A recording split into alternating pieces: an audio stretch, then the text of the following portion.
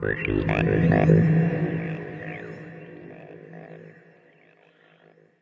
afternoon, and welcome to Healthcare CIOs and CISOs Guide to Security-Driven Networking, a health system CIO Media Inc. production sponsored by Fortinet. Just a little housekeeping before we get started. My name is Anthony Guerra. I'm the Editor-in-Chief of Health System CIO, and I'll be your moderator today. We're looking forward to some audience participation. You can send in your questions and comments at any time in the Q&A box. And we'll take them later in the program, and we're going to do a poll, and we're going to have our panelist guests on the results, so that's always lots of fun. Nice way to view the screen. Click on the top center and get that into side-by-side mode. Then you can adjust the divider to get those boxes the size you like them, and it should say Speaker's View in the top right-hand corner. Just so you see how we're going to spend our time today, first we're going to go about 40 minutes with our main panel discussion featuring Christopher Friends, AVP of Information Security at Interfaith Medical Center, Phil Campbell, CIO and VP of Information Services at Calvert Health Medical Center, Krishna Sankvaram, Executive Director of IT at UT School of Public Health at Houston, and Jonathan Nguyen, VP Global Field CISO Team at Fortinet. So let's jump right in with our discussion. Chris, let's start off with you. Can you give me an overview of your organization and your role? Sure. Thank you for having me. I'm Chris Friends. I'm the AVP of Information Security for Interfaith Medical Center, and we are a hospital located in Brooklyn, New York. Excellent. Thank you. Phil? Hi, Phil Campbell. I'm the CIO and Vice President of Information Services at Calvert Health Medical Center in Prince Frederick, Maryland. And Calvert Health is a community hospital, small independent community hospital, one of the last few in Maryland. Very good. Krishna? I'm Krishna Sankvaram. I'm the Executive Director of IT for University of Texas School of Public Health. I'm in Houston. We are an academic institution and a medical center. Excellent. Jonathan? Hey, thanks for having me. I'm Jonathan Nguyen. I'm a field CISO at Fortinet, and we are the largest pure-play cybersecurity company in the industry with everything from SD-WAN to probably the largest and most comprehensive SASE portfolio as well. Thanks for having me here. Oh, you got it. All right, let's get right into it. Phil, let's start with you. How would you define the concept of security-driven networking? I think it starts with thinking about networking with security already built in. If you build a network and then try to layer security on top of it, you just wind up with a lot of holes and gaps and seams. But whenever you start with, okay, I'm putting in this server. What's the server going to communicate to? Who's going to communicate to the server? How are we going to control that interchange? That's really putting security first as you build that networking out. Phil, let me ask you, do you think of yourself as a security, savvy CIO? I would imagine everyone's got a different level of interest in security or ability in the CIO position. So some may need a stronger CISO. Some may say, listen, I've got this. I'm a security guy. You think it varies, goes across the board there? Absolutely. Well, we're an independent community hospital, and so we really don't have the staffing to be able to hire a separate CISO. And so I sort of pick up all the security responsibilities at the executive level anyway.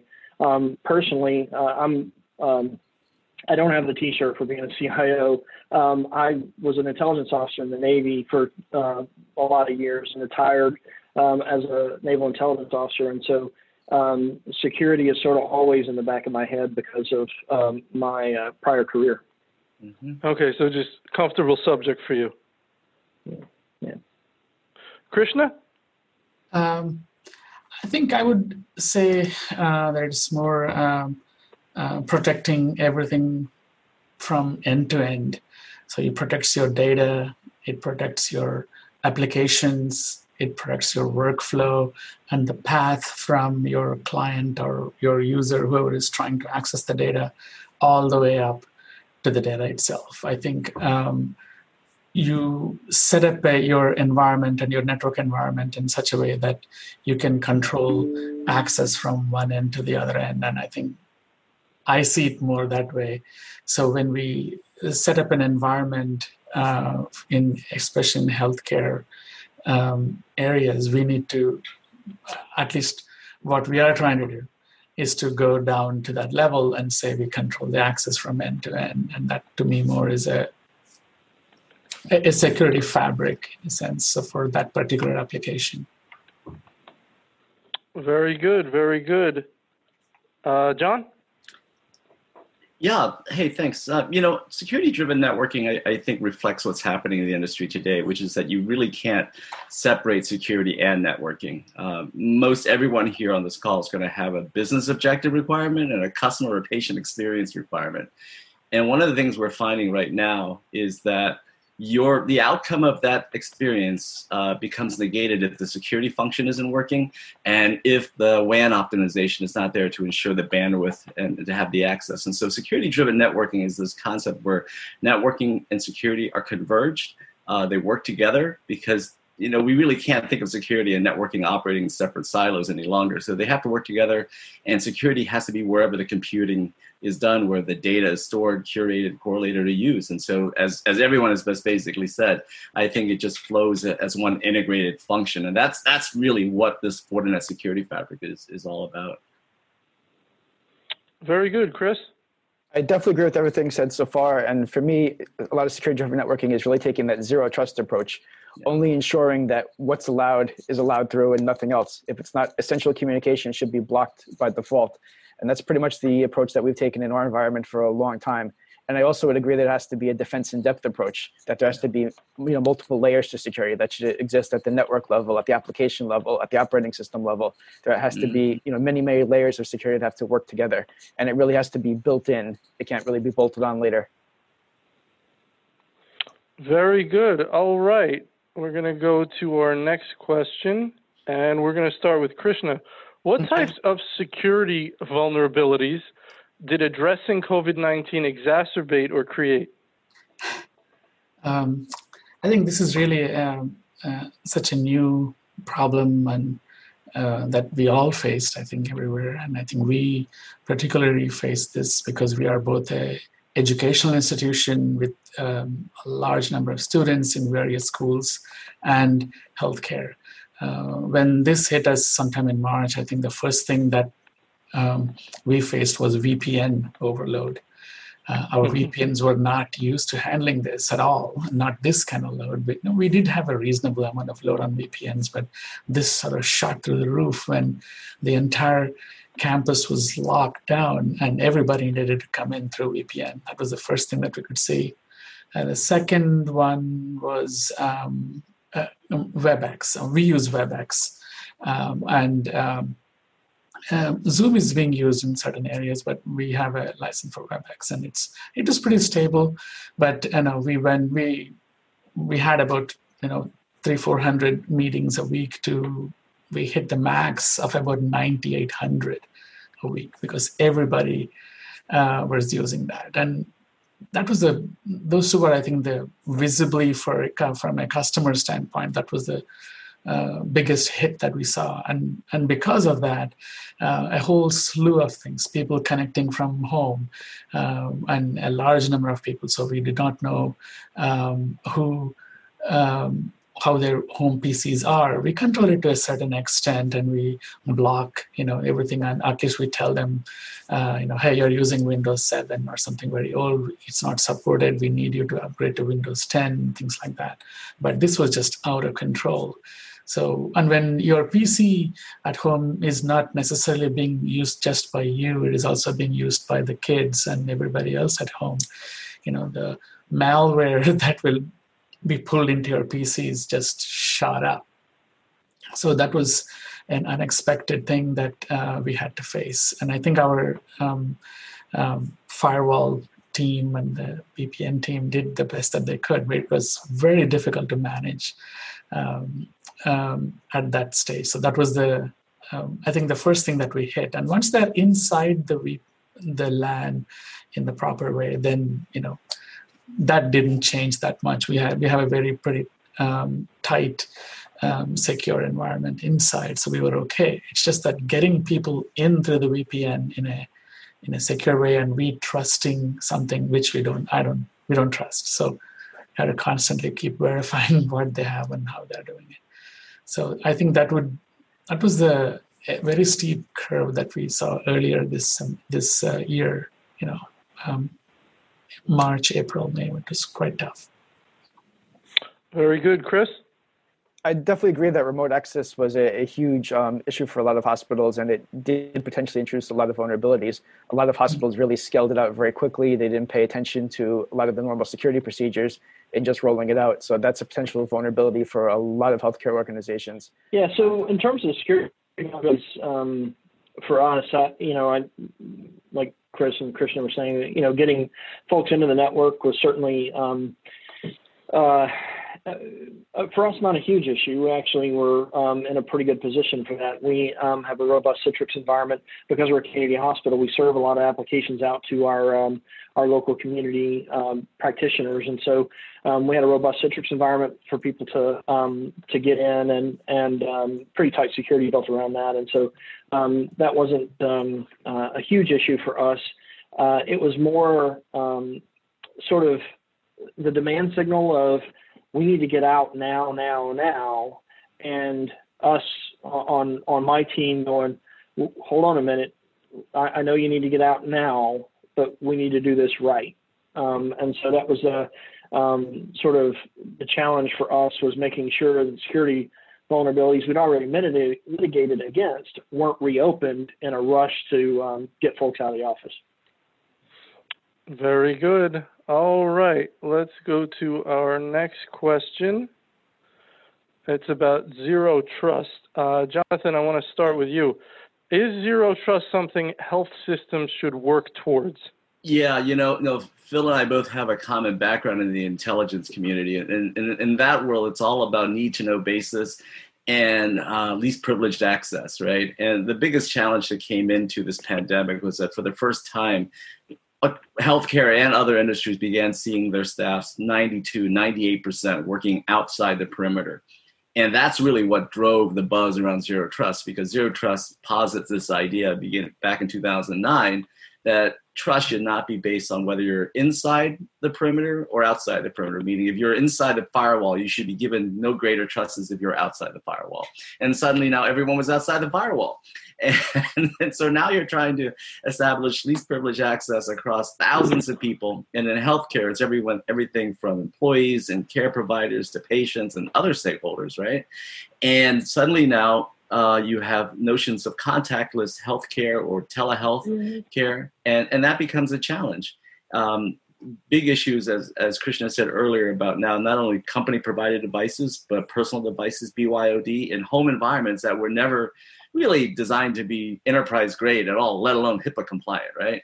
And so now there's a bigger emphasis on not only zero trust, but SASE and employing that across the board. But there's also an emphasis now on endpoint protection, so that if you can't protect that network, at least you should monitor what's happening on that device and see whether something anomalous or malicious is going towards. And so towards specifically to the question, I think, yeah, it's absolutely something that healthcare providers are going to work towards, because I think work from home and notions of contactless commerce moving forward are here to stay. And the demands on healthcare will be, on average today, for example, the average hospital bed has about 15 different IP-enabled, IoT, IoMT devices connected to it. Now, going forward, you've got clinical and non-clinical functions that will be performed in homes, whether the employee homes or the patient's homes, and you'll have consultations done that way. And so you're going to need elements of cybersecurity that are enterprise grade out to those remote locations. One example is, our CMO at Fortinet has said publicly he has SD-WAN in his home to ensure that he's got redundant and resilient ISP connections, so we don't have outages. So you have quality of service, quality of the experience, and you're delivering enterprise-grade security, because why? He's got fiduciary responsibilities, he's got elevated privileges, and he's the face of the business. And so I think, yeah, it is something that all enterprises, including healthcare, are going to work towards, because that's what the public expects. And they're going to expect that with anything that they interact with online. We were joking earlier about digital natives. They all want to be wowed, continually wowed, and they want to have a great experience, and they want to be able to access your brand at the time of their choosing and on a medium of their choosing. And oh, by the way, they expect you to have really great security and really great privacy at a very low price as well. So, so yeah, unbelievable. We're all working towards that. Yeah. Very good. Chris, is zero trust something health systems should work towards? Oh, definitely. I'm a very big proponent of zero trust. Unfortunately, I kind of dropped off the video feed, but definitely a big fan of zero trust. We were one of the first hospitals in the country to actually implement zero trust back in 2015. And one of the interesting parts of our story is how I made the decision to actually go zero trust. We actually decided to simulate what a mass malware outbreak would look like within the hospital.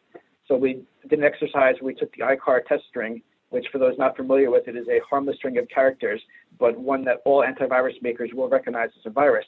And we wrote a script to try to spread that through hospitals to try to see how things would laterally move through the organization. And we learned a lot of interesting stuff by doing that exercise. But one of the things we learned was that network segmentation was actually very effective at keeping the threat contained. The interesting thing is we had a segmented network at the time, but it was segmented by department. And the exercise taught us that even though we were segmented, if we're going to lose an entire department of the hospital, a particular clinical one, it was still going to be disastrous for hospital operations. So that really got us thinking about how we could take network segmentation to the next level. And that's kind of where our zero trust journey began. And if you look at all the ransomware attacks and other stuff against hospitals today, lateral movement is a huge problem with all those ransomware outbreaks. So anything organizations can do to begin to limit the lateral movement possibilities within their environment is a great thing. And I think zero trust is a really good goal to shoot for doing that. Excellent. Very good. Phil? Yeah, I think zero trust is definitely, it's interesting the way you worded the question. Is it something health systems should work towards? I think that's absolutely true. Whether or not you ever actually get there, I mean, sort of debate about whether you can actually ever get to zero trust anyway. But in a health system, I think it's even more challenging because, we're charged with essentially protecting the most valuable and private information that anyone can have.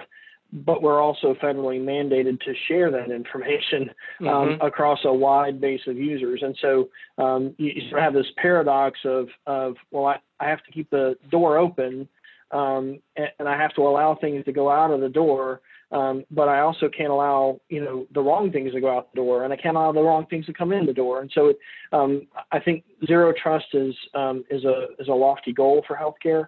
And certainly would love to see us achieve it, but I think it's always going to be mitigated a little bit by the fact that we've got these mandates to share information widely. Yeah, for sure. Krishna? Yeah, we are definitely working towards that, and I think everything that Chris was saying is what our security guys have done, and it's the same thing. And we have a large amount of medical insurance data that we share for research and with other institutions for their research. So that is something that is very large in addition to our clinical data. And we definitely are in this direction of, in the past we used to, I'm sure you guys recall that we used to trust and then still verify. And I think right now we don't trust anything, but we keep constantly monitoring everything that comes into our environment. So if you, we cut it down more to, I guess, the small micro segments of the network. So if you want access to our area, I only give you access to that area. You could be an internal person. Actually, the example that I would say is the faculty member or the physician who is in charge of this small research data set. We give him access only to that area. We don't give him access to anything else. So you are very segmented. We only give you access to what you need. And once you're done, we cut it out. You could be you're still an employee, but we don't give access. I think we really need to be working towards that, given the way the current trends are going with ransomware and other things. And I think segmentation of the network and bringing it down to further micro segmentation, which is what I think several people are already doing. I think that's definitely the way to go. Krishna, do you find that you ever have sort of political issues with someone wanting or demanding access to areas that you think they don't need? I'm in a university environment. Yes, what do you expect? They want access to everything. No, I think there's also, it goes back to, I believe that we constantly talk about, building the security culture. People need to be aware that this is patient information. This is information that is not yours. It is someone else's.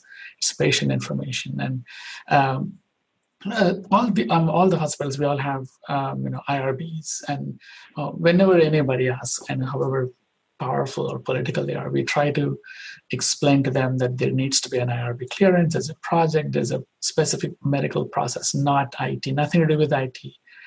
We need to make sure that you need to make sure that there's a reason why you need to access that particular piece of data.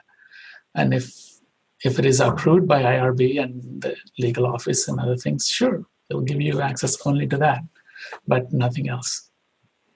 It's easy for me to say this. It's very tough, and it's time to say this, because if you're, faculty members always demand certain things, and it's very tough to give it. Yep. So sometimes on the ground things get a little stickier. Next question, Chris. Let's start with you. How do health systems start the process to implement Zero Trust, and what's the best way to implement it? Sure, I can go through the process that we went through. We actually started with our data center, but you could make an equally valid case for doing the endpoints. For the data center side, we went with VMware's NSX, and how we started was we started simple first. What we did is, as we introduced the new tool, we started segmenting really well-known systems like our DNS servers, our DHCP servers. Every network engineer really understands the ports and protocols. It allowed them to learn the new tools, grow familiar with the product, while at the same time increasing our protection. We then moved on to our virtual desktops. Reason being for virtual desktops is they tend to be clones of each other. So once we figured out a set of policies that worked for one set of virtual desktops, it allowed us to protect a large number of systems at once. We then moved on to systems that we considered high risk in the data center and save systems that we considered complex but lower risk for last. On the physical network side, what we did was we largely did a NAC appliance for that. And we put policies in place that allow, let's say, a PC on our network to communicate with our server subnet, but nothing else within the organization. So that PC was locked down to communicating with our servers, which were then microsegmented using the NSX product that controlled our data center. And that's kind of the overall architectural approach we took. In terms of actually going about figuring out how to do all that, what we did was started with an inventory. We took the time to learn all of the devices on our network. Once we knew where all the data was in the network, the most challenging portion was actually taking the time to see how data actually flowed between all those different devices on the network. And if you're going to do Zero Trust, that's where you want to spend the bulk of your time, is actually taking the time to learn how data actually goes back and forth between all the various devices and systems that you have. That's going to be the most critical step. The more time you spend there, the better your rules are going to be, the less you're going to break when you roll things out. And we did choose to roll things out slowly. We did it over a period of about 18 months to fully segment and isolate everything. Basically a system at a time to prevent breaking anything. But once you have those data flows mapped out, then you can use that as the basis for creating your Zero Trust policies, and then put the policies in place. And I'm very, very big on security testing. So for us, the last stage was actually to conduct various pen tests, repeat that malware instance I talked about before, to actually establish that the policies we put in place were actually effective. And that's kind of at a really high level the approach that we took. I'm happy to drill down deeper too if there's any questions in that particular area. Excellent. I appreciate that. Phil? Yeah, I think as Chris said, you got to start with understanding what you have.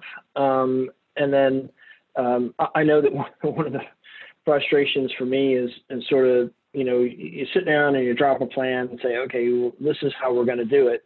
But the environment is constantly changing. So, do I follow the plan? We got this new system coming in. Do I implement the security as we implement the project, or, because we're in the middle of a transition, or do I just let the project go in the way it would have before, and then come back to it later?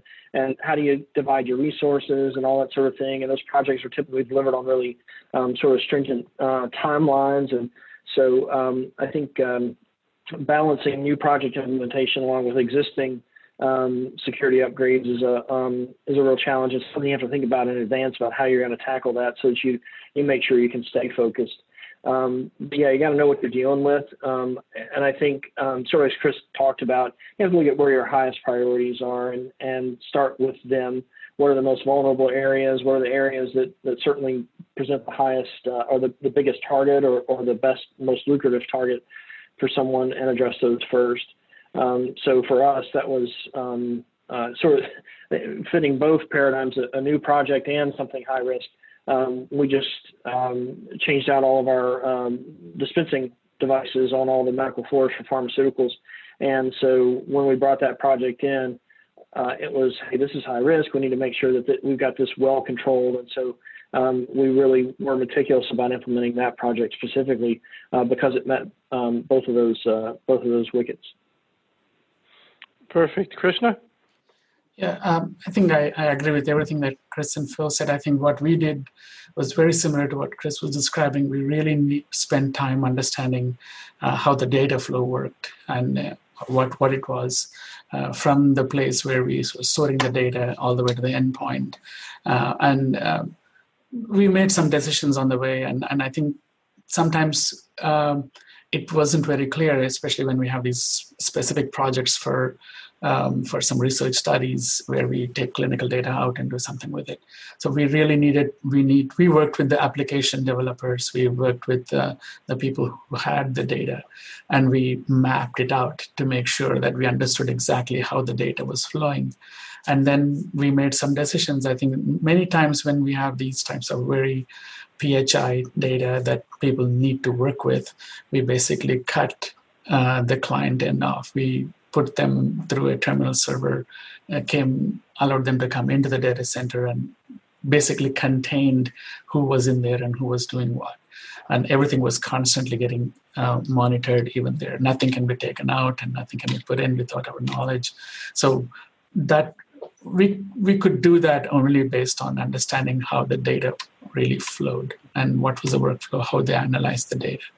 I think that's probably the first thing that I agree with Chris is we need to study, or whoever needs to study, is how is the data being used and where are you getting it from and what type of applications are you using to analyze the data and who is sharing at the end of it.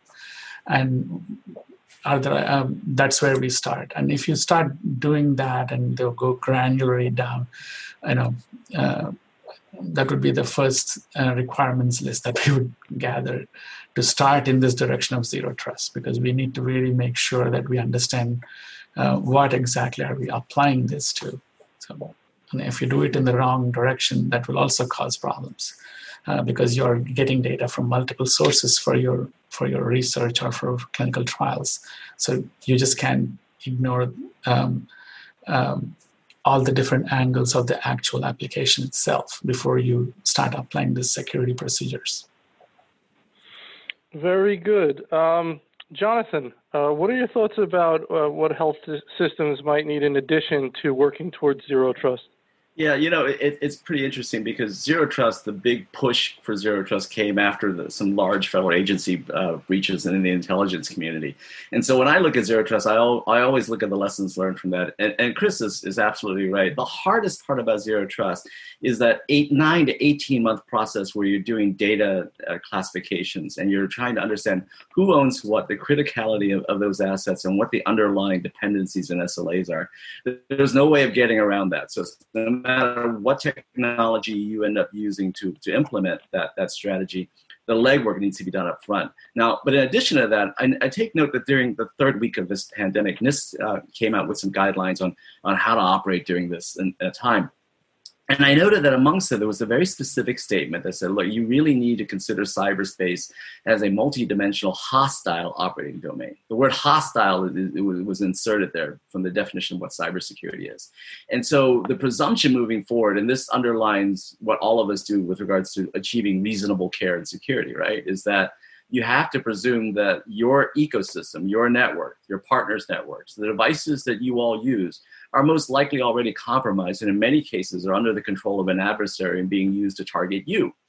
And with that presumption comes the idea that you're most likely already compromised. You're almost likely breached. In fact, I go back to a statement that the director of National Programs Protectorate made a couple of years ago. She was the equivalent of Admiral Rogers over at Cyber Command. And she said, look, Jonathan, we're all owned. The largest American corporations are already penetrated. They're already compromised. And so the other things I would say is, in addition to zero trust, which is not a solution or product, it is an approach. It's iterative. It takes time. Use CASB, your cloud access security brokerage, to understand what your stakeholders are doing when they go into the cloud to access information and resources, and what are they doing with that? Are they downloading it to attached storage medium? Are they changing it from a confidentiality, integrity, and availability perspective? And then finally, if you believe that there's a chance that your enterprise is most likely already compromised and that PHI is out there on the dark web, engage a threat research capability that actively monitors those dark web marketplaces, right? And says, hey, is there anybody asking about my brand? Is there anybody offering information about my brand? Is there anyone offering my professor's information for you, Krishna? Or is there anyone offering my students' information or my patients' information, right? And I think that's just another way that CIOs, CISOs, and their teams can demonstrate reasonable care, meaning we've implemented the best-in-class strategy, zero trust, as recommended by the various industry standards and the government organizations. We're using best-in-class technology like Fortinet, shamelessly, that is tested and approved and certified and all that sort of good stuff. And then finally, to round out our risk mitigation strategy, we've engaged in threat research to understand if we've missed something, if the bad actor has been able to get inside our networks. And so it's also interesting to note that prior to the pandemic, the biggest threat vector for healthcare were insider threats. And whether it was to steal information or it was just because they were curious. There was lots of people who were curious about, their ex-lovers, their former spouses, and they, or presidential candidates, and they're going to try to get that information. So all of those things are now compounded by things driven by pandemic. But yeah, take a look at CASB, UEBA, that user entity behavioral analysis capability, and then some threat research as well. Excellent. Phil? Yeah, well, I think it's critical to look at the balance between security and clinical urgency. It's always an issue here at Calvert. So kind of going back to the previous discussion about zero trust, how do we implement zero trust to make sure that we're able to make the information that's needed available when it's needed in a clinically urgent situation? And I think it's possible to really lock down data and machines and all that sort of thing and render them completely unusable. And so we've got to walk that fine line. And so I think it's really important as you're implementing, security, zero trust, to make sure that you're looking at what impact is zero trust having on the users, on the ability to deliver healthcare. We're ultimately not here to secure data. We're here to save lives. And so, securing data is part of saving those lives, but we still have to make sure that we can still save lives at the same time.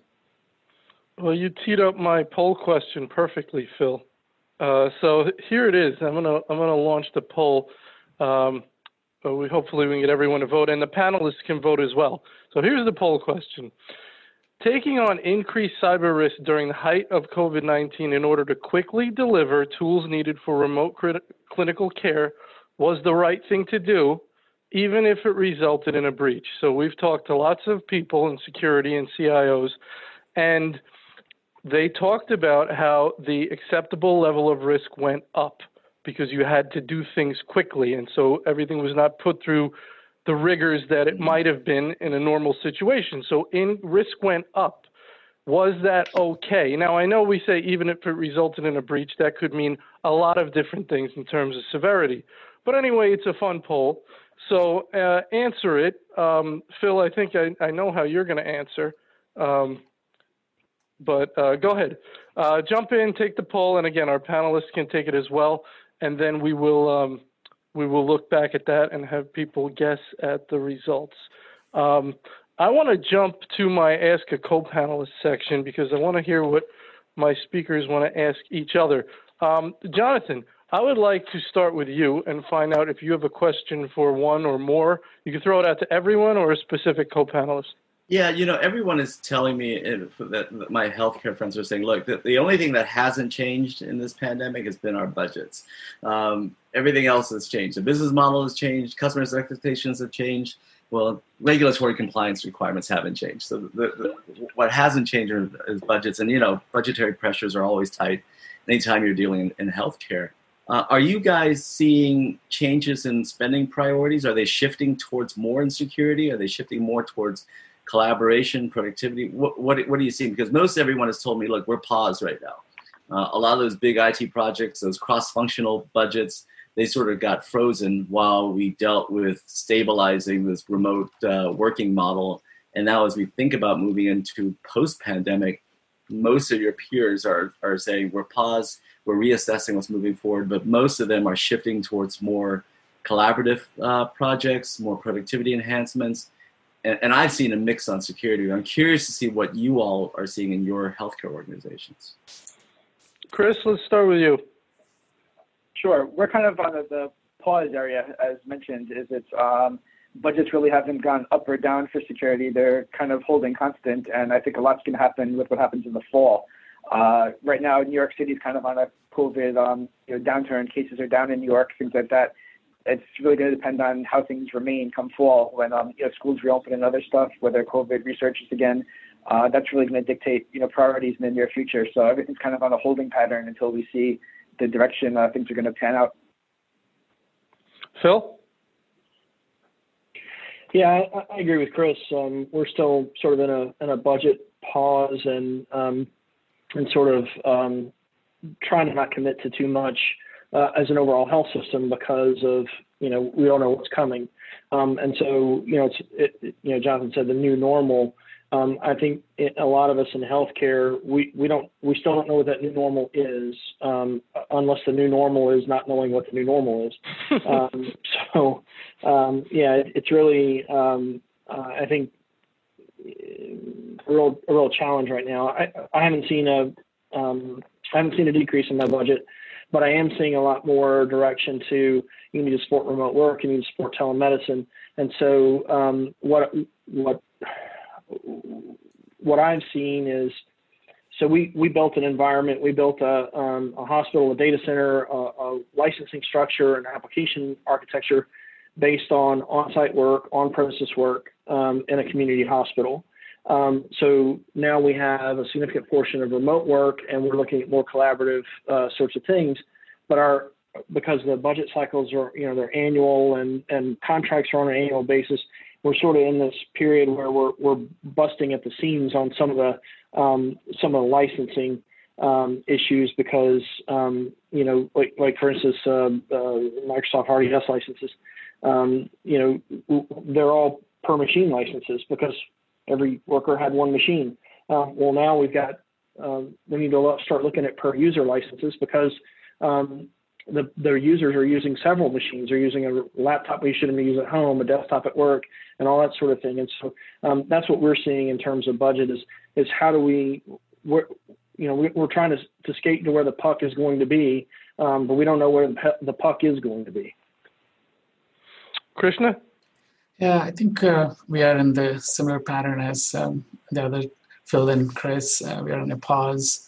But I think my budget probably hasn't gone up, but definitely whatever budget we have, now we are working more towards, as Phil was saying, collaborative areas and increasing our licenses for collaboration. So we recently increased all our licenses for our VPN connections, for example, and VMware and WebEx licenses. So we we are going in the direction of, we need to enhance and consolidate what we currently have.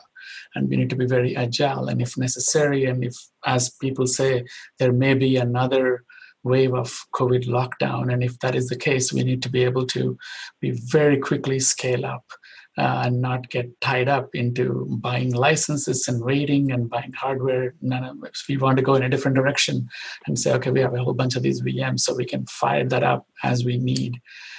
We went through that exercise earlier in the spring, but with a lot of difficulty. But hopefully we won't repeat that mistake again.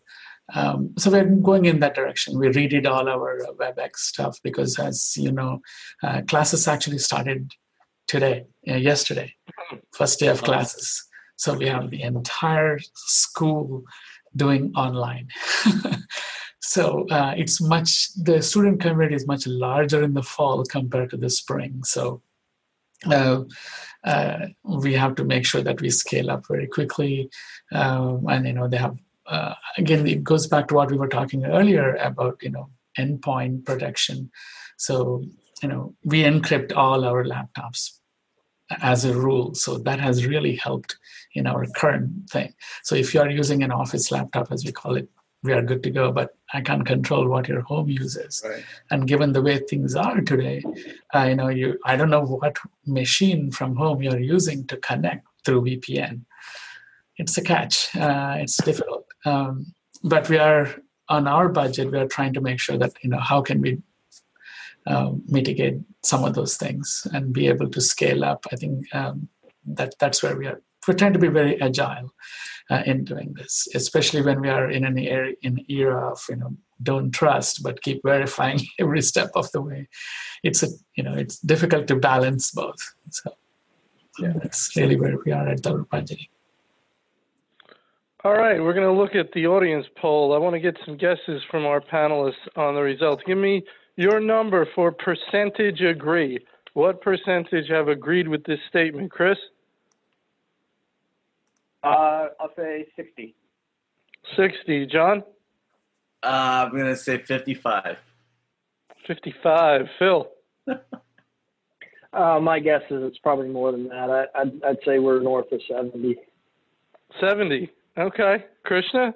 Yeah, I would say 65, 70 would say agreed. What you got to give me one number, Krishna, not two. 65.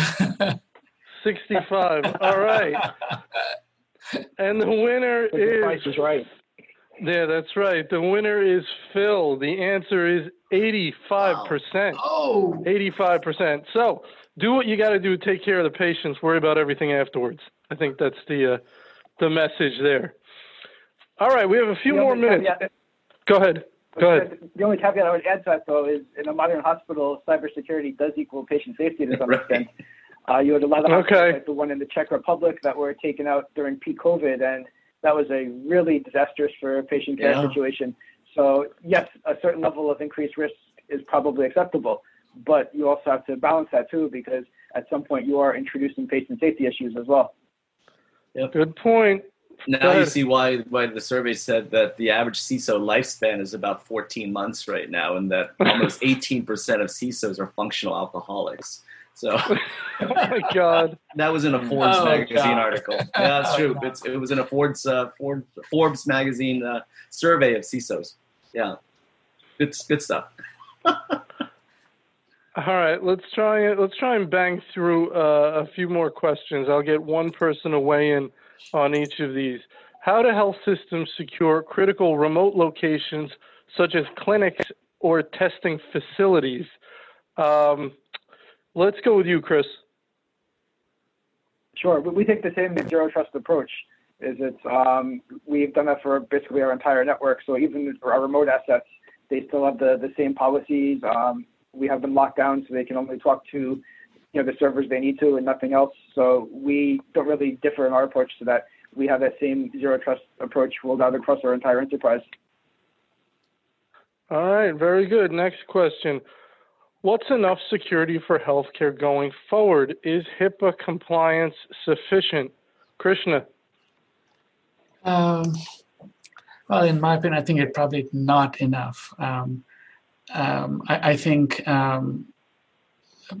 HIPAA provides a lot of regulations and ideas as to who should access what and how, etc.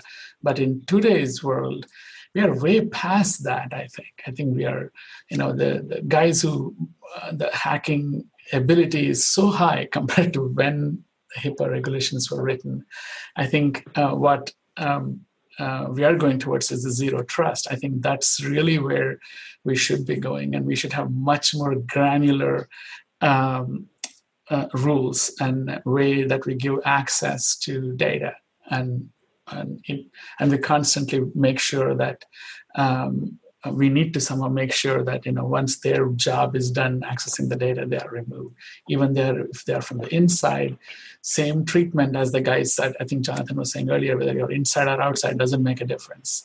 I use the same rule, and I think that's.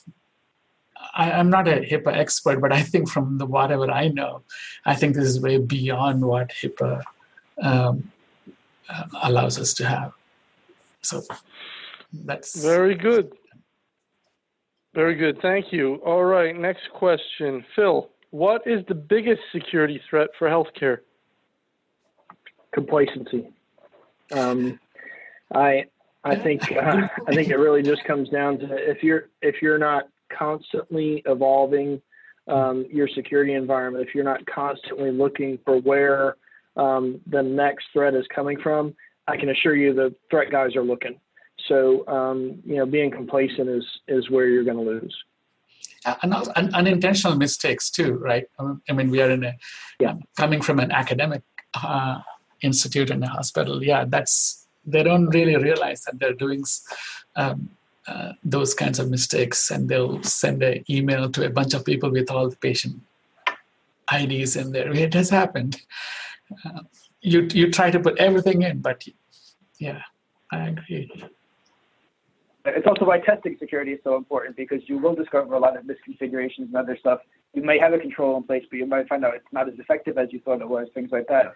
So, I mean, I'm a huge proponent of constantly testing security, and I think that's the approach more and more organizations need to adopt.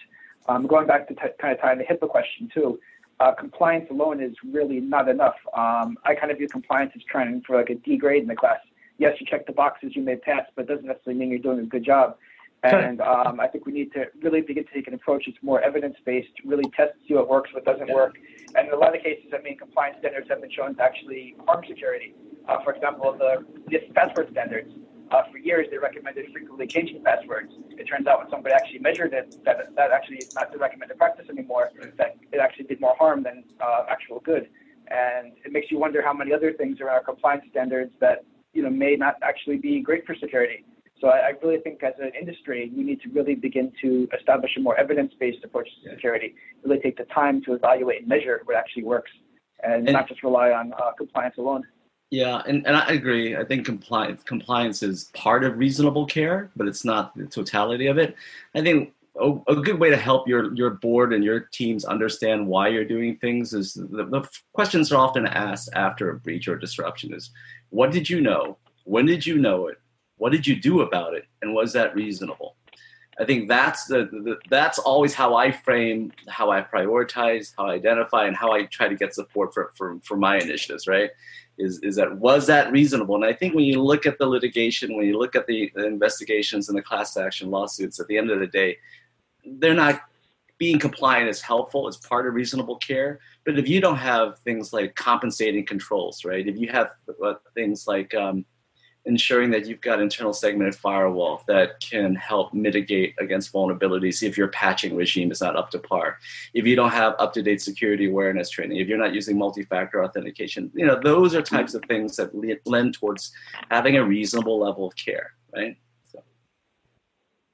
Chris, real quick, I know you do some work, create some guidance. You want to talk a little bit about that? Documents that you can direct people to, some of the work you've done?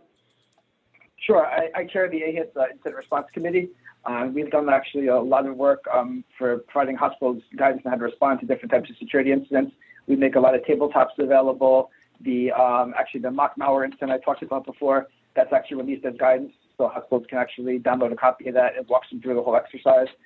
We've also did some guidance for COVID, how hospitals and information security departments and IT departments can prepare for COVID. That was released back in March. And we're about to release another tabletop, which actually walks you through a lot of the potential caveats that going remote and having a scattered workforce and other stuff may have on the incident response process. Little things like, did you forward the phone call to the proper person since they're now not in the office, they're at home? Things like that can really screw up and break your process, lead to delays. So they're very interesting exercises to consider. For anybody interested in those, they're available from ahis.org under the CISO resources tab. Excellent. All right. I want to give Jonathan a crack at this last question, and I think it's a good place to wrap because we're about out of time. Jonathan, you're on the spot. I guess you could do 2 or 4 if you want. You don't have to do exactly 3 recommendations, but you pick. Yeah, one, I wow, okay. I'll do from my background when I was part of that Verizon data breach investigations team, right? And these recommendations have been pretty much the same for many years. In addition to everything we've just said, take a look at the Center for Internet Security's 20 critical cybersecurity controls, as a baseline. Use multi-factor authentication, security awareness training, and a rigorous approach around application vulnerability management. And then finally, I would say, because 99% of all vulnerabilities that were exploited were known for at least a year, and patching is very difficult. There's all types of reasons why people can't or unable to patch or miss their patching cadences. Have a compensating control in a next generation firewall that has those updated signatures so that you can fall back if patching becomes erratic. And sometimes it does, especially during these erratic environments. And just understand that 80% of all the attacks that lead to disruptions and data breaches could be mitigated through simple and intermediate controls. And then shamelessly, I will say that that's the reason why we have Fortinet Security Fabric. It's to cover those gaps in integration, visibility, and automation, right? And I think that's what I would do. Thank you. Shameless. No problem. And that was fine. It was not very shameless. That was just fine. No problem there. Well, that was a wonderful event. We're about out of time regarding continuing education. You could use the final slide in this deck. You'll get an email when the on-demand recording of this event is ready.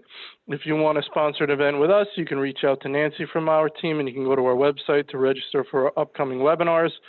With that, I want to thank our panel very much. Chris Friends, Phil Campbell, Krishna Sankhavaram, Jonathan Nguyen.